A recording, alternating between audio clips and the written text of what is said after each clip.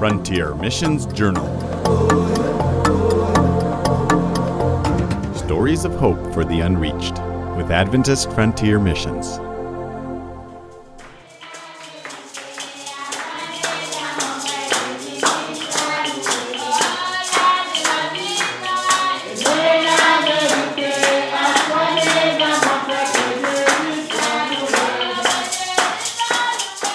Welcome, friends.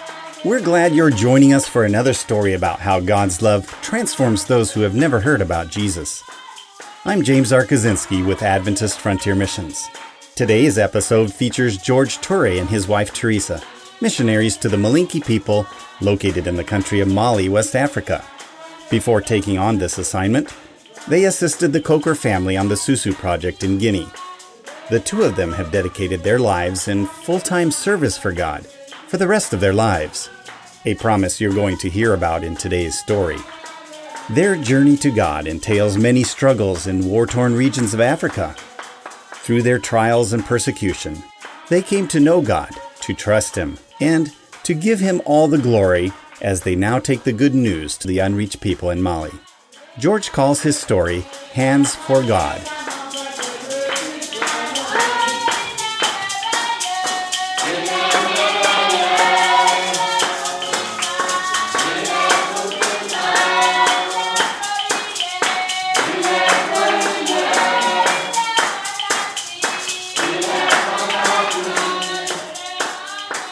During the rebel war in Sierra Leone, a lot of atrocities were committed, and so we have to leave to a neighboring country, Guinea.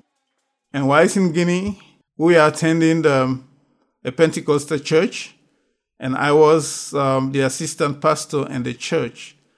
But there are things that were not going on according to the Word of God, and so I usually ask my pastor in church, and it was like, this is my church, and you have to do it my way. And so it was like a kind of a check for me. And so I love asking questions and to see things going out the right way. And so he got annoyed with me and he says, you have to leave this church, or otherwise I will declare you as a rebel. And so I said, oh, this is serious. So I have to leave. And I was looking for a church where I can worship. A friend of mine invited me to an Adventist church, and I attended this church, and the songs were so good and inspiring.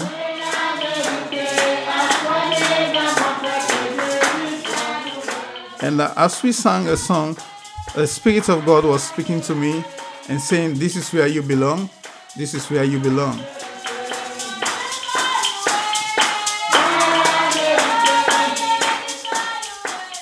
But that was my first time of attending an Adventist church, and I was not sure whether it was the Spirit of God. And so I started making a lot of research to know the day of worship, why Adventists worship on the Sabbath.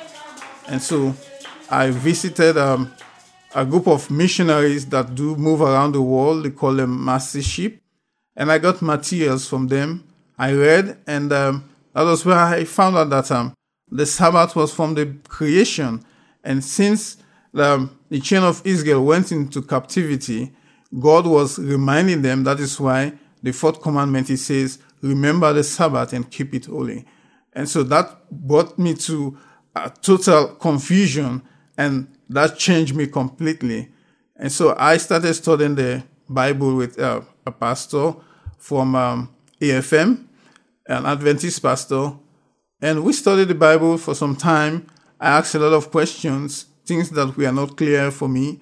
And finally, when I read that the 7-day Sabbath is Saturday, I said, oh, this is true. And so I have to go by the Word of God. And so I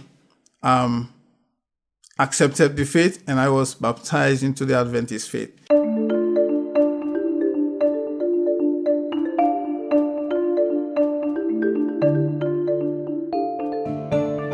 To back forward, during this war, hands were amputated, and we were hiding in a hiding place, and a young man came and he was screaming, crying. my grandpa came out and he saw this young man's hands were chopped off. And he said, "George, can you please come so that we can help him?" I saw him. I was afraid because I knew that was going to be my fate. I said, "Oh, Grandpa, I'm afraid. I don't want them to chop off my hands." And so my grandpa said, "Please come, let's help him." I looked for a piece of cloth, tied up his hands so that we can stop the bleeding, and put a piece of cloth around his neck so that he can have a good control, a good balance of his body.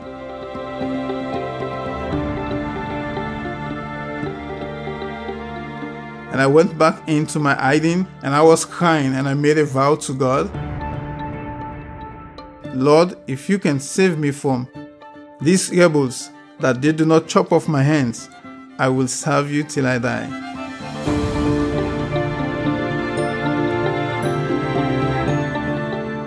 George meant every word of his promise, and he determined in his heart to follow through. Not too many years later, however, his faith was to be sorely tested.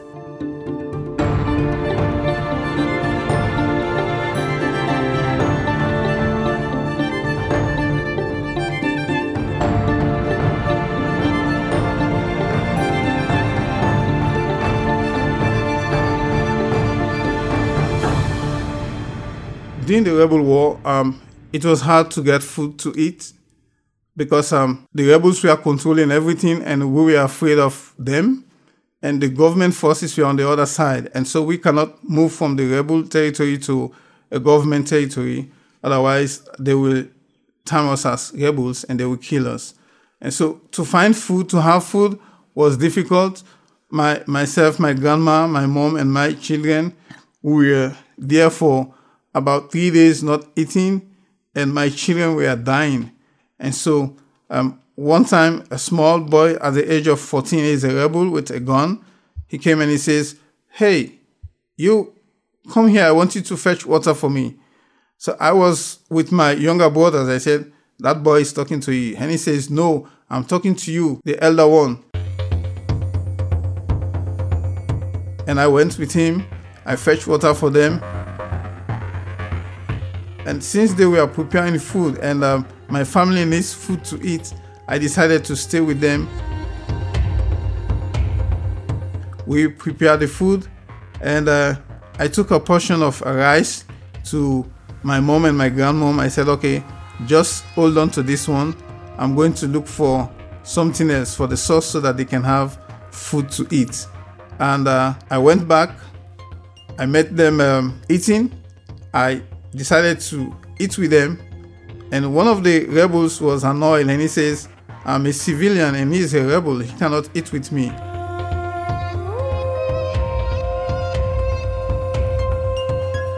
And because I dipped my hand into the pot, he is going to chop off my hand. And he told me to put my hand on the table, and I said, "You know what? You can do this to me. We've prepared this food together, and I think we are together. You people are fighting for freedom, and we are in support of you. So how can you do this to me? Please don't do this." But he was insisting, I will chop off your hands because you cannot eat with me." And so many people came in, they pleaded with him, and that was how he forgave me. Things went by. As we continue again, they came out with a pork from somewhere, I don't know, and they gave it to me to prepare it for them. And whilst I was chopping the pork, and his machete hit on the stone, and it was, "Oh, you spoiled my machete. Lay your hands, I'm going to chop it off." I pleaded with him also, but he refused, and so many people came to my aid. They pleaded with him, he refused, and all of a sudden, we heard a very loud noise.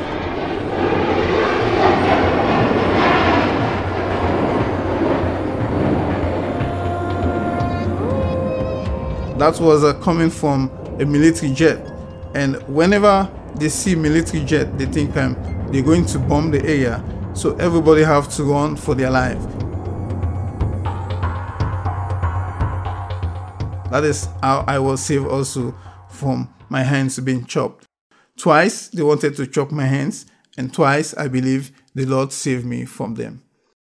Praise God for His protection. God preserved George's hands as a boy and later 2 times as a young man. And because God was merciful to him, George uses his hands in lifetime service for Jesus. I invite you to support missionary families like the Tourés with your prayers and gifts. To find out more, point your browser to afmonline.org and select the Missionaries tab. Then choose a missionary and join their support team. That's afmonline.org and select the Missionaries tab. Well, there's more to the story. George's trials were not over yet. After the war, they took a number of people to the country of Guinea, where they lived as refugees. Life was very hard. We couldn't speak the language. We didn't know anybody. Things were not moving the way it should be. Even to have food, it was difficult. And so I have to move out and look for a job because I did a construction, building and construction. I couldn't speak the language. I don't know anybody, and nobody can give me a job. We were living in an unfinished house, and for us to have a meal for the day, we have to crack rocks. So that is what we sell as granite to builders to mix concrete. That is what we are using to have food on the table. And my wife was making a kind of cookie that is very sweet and people like it. And that helped us also to have food on the table.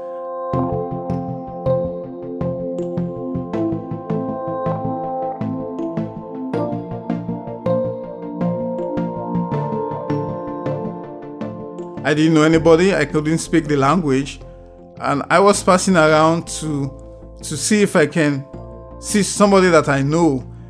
I met with a group of Sierra Leoneans that were building a house, and I went to them. I introduced myself to them. He said, "Oh, you're a brother." I said, "Yeah, your brother is here, and I don't have anything to do. Can I work with you?" We speak the same language. I introduced myself to them that I'm a builder, and if they can employ me. He said, "We're sorry, we don't have any job, and we don't have any money to give to you."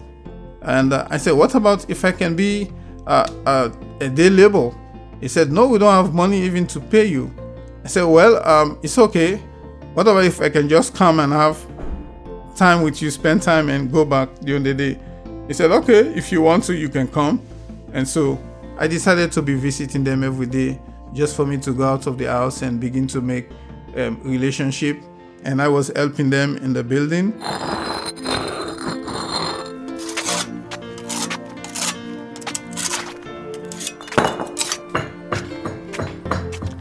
And one time, during lunch hours, they went out for lunch and I was in the house doing some work there.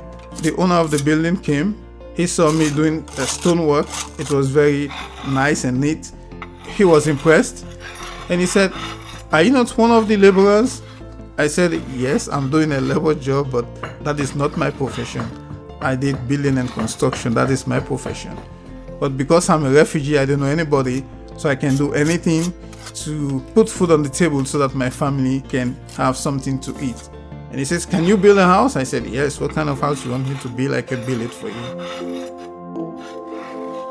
Well, we've run out of time for this show, so we'll have to hear about the house that George built in our next episode.